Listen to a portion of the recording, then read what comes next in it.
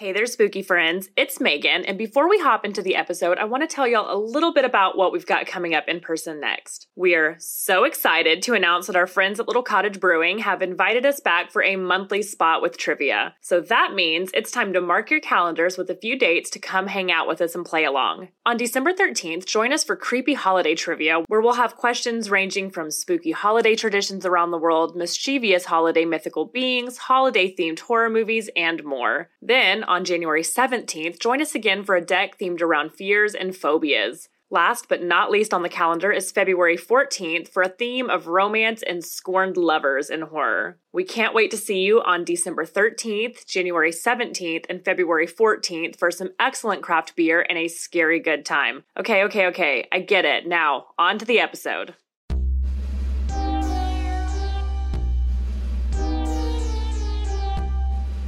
Hey there, ghoulies! Welcome back to another minisode of Clever Ghouls. I'm Megan, and today I want to talk to you a little bit about the intersection of generational trauma and epigenetics and how this is often portrayed in our horror films.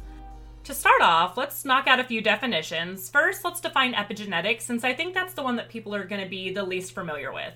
Epigenetics is the study of how environmental and lifestyle factors can influence one's gene expression without altering a person's DNA. It's a way of understanding how an individual's experience can shape the expression of their genes across generations.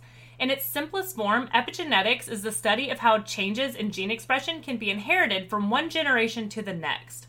It's a relatively new field of research, but it's already provided insight on some of the most pressing questions of modern science, including how our environment can affect our genetic makeup and how these changes can be inherited. And generational trauma is the trauma that's passed down across generations, either through direct experience or through the transmission of stories and beliefs. It's all about how traumatic events experienced by one generation can have effects that reverberate through future generations. You all know I'm going to dig deep into how this is portrayed in horror films, but you also know that I'm going to talk about some of the psychology and neurophysiology behind these things first, right? So, intergenerational trauma is a concept developed to help explain years of generational challenges within families. It's the transmission or sending down to younger generations of the oppressive or traumatic events due to a historical event. For example, a great-grandmother who was placed in a concentration camp in Germany may have learned to cope by cutting off her emotions. Because of this, the grandmother may interact with her family in an emotionally distant fashion, and that relationship may be tumultuous to say the least. This transmission of the historical trauma may begin to negatively affect her grandchildren and her grandchildren's grandchildren, leading to generations of emotional distance, defensive behavior around expression of emotions, and even some denial. A really great example of this comes from an article written by Tori DeAngelis titled The Legacy of Trauma, which I'm going to link for you in the show notes, but also read you a little chunk now.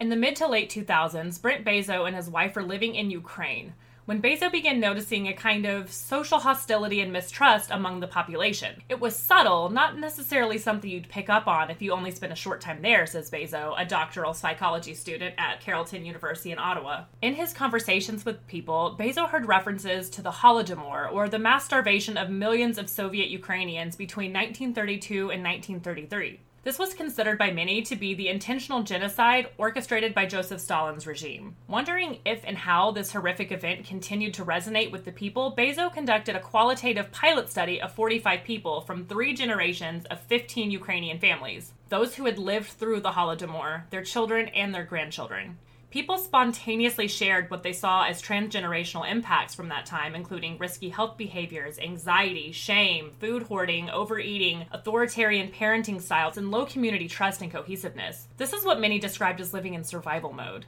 Each generation seemed to kind of learn from the previous one, with survivors telling the children, "Don't trust others, don't trust the world," said Bezos. He's now conducting a larger quantitative study to compare intergenerational effects among Ukrainians who remained in the country after the Holodomor, those who immigrated, and a group of Ukrainians unaffected by the event. And in terms of epigenetics and its implications on psychology, Hector Gonzalez Padro has a really great article, which again, linked in the show notes.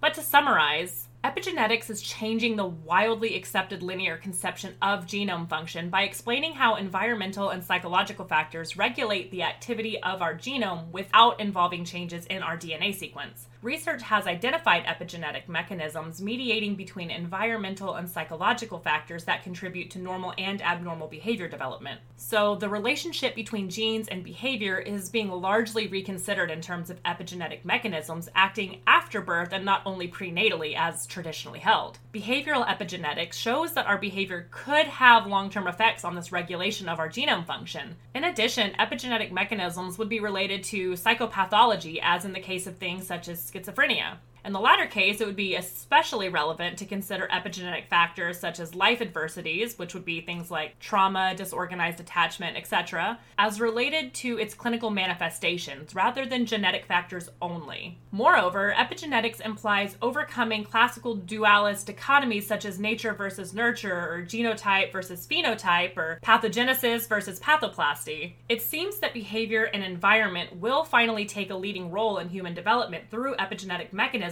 just as much as biology has. Epigenetics and generational trauma are fascinating concepts that are being explored in horror films a lot lately. These films utilize the concepts to explore the idea of how our environment can affect our genetic makeup and how these changes can be passed down through successive generations. By examining these concepts, horror films can provide a really interesting and often kind of terrifying look into the potential changes that our environment and the power of our ancestral histories have over us. One of the horror movies that touches on the concept of generational trauma that I think did an excellent job is Uma. There's a saying about how nobody wants to turn into their mother, and that really couldn't be more true for the protagonist in Uma, which means mother in Korean. This film centers around Amanda, played by Sandra Oh, and her relationship with her daughter Chrissy and Amanda's mother, who she refers to as Uma. Having suffered both physical and psychological abuse from her own mother as a child, Amanda grows up to be a fearful, overprotective single mother who is willing to do anything to keep Chrissy close and out of harm's way. Their only connection to the outside world seems to be Danny, an older man who helps them buy supplies, but otherwise they exist completely in isolation. Specifically, Amanda has shunned all of the use of electricity due to her traumatic childhood experience of being repeatedly burned by the frayed wire of an old lamp that was Uma's sick form of punishment. Christy, however, totally unaware of her mother's history with her mother, is generally content with their secluded life. However, as she gets older, she begins to yearn to explore further. Eventually, Christy and Amanda's life are shaken up when Amanda's uncle shows up to announce that Uma is dead and gives Amanda the urn and ashes of her now dead mother, along with a trunk full of sentimental items. And then he leaves with a reprimanding lecture on how Amanda should have never removed herself from her mother's life. With the remains of Uma and her belongings now in her hands, Amanda begins to relive her childhood horrors, and these memories now appear to haunt her in the flesh. No matter where she stuffs that trunk away, she cannot escape the demonic visions of her mother. When Chrissy begins questioning her mother's suddenly strange behavior, Amanda refuses to acknowledge that there is a problem, nor does she tell her daughter anything about Uma's abuse.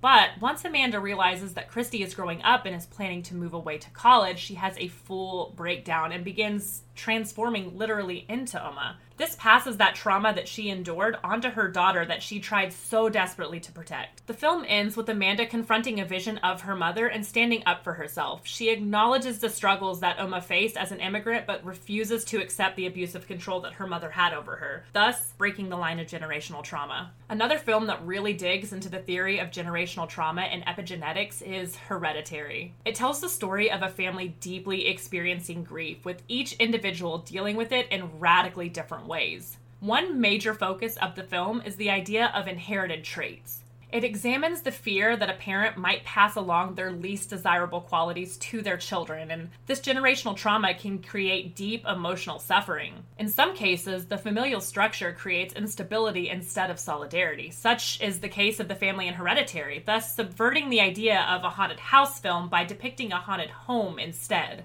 Each generation inherits the problems of the generations that directly preceded them. It's unavoidable and sometimes creates generational tension and a lot of misunderstanding. This movie dwells on this exact idea, but shows how tragically that can eat away at a family unit. It shows a love that decays and rots us from the inside out, turning what should be our safe haven into a prison. Hereditary is a powerful examination of maternal grief through the conventions of supernatural horror. The notion that a good mother would never scream at her child gets radically upended in one of our most dramatic scenes and demonstrates the profound impact that generational trauma can have on interpersonal familial relationships. According to the spring 2019 Stanford Medicine Bulletin, Dr. Rachel Yehuda, a neuroscientist at the Mount Sinai School of Medicine, offered a new idea. The idea that children of traumatized parents are at risk for similar problems because of epigenetic changes that occurred in the biology of their traumatized parent. In other words, it's possible that generational trauma may fundamentally change a person at a cellular level such that the trauma can be passed down to future generations.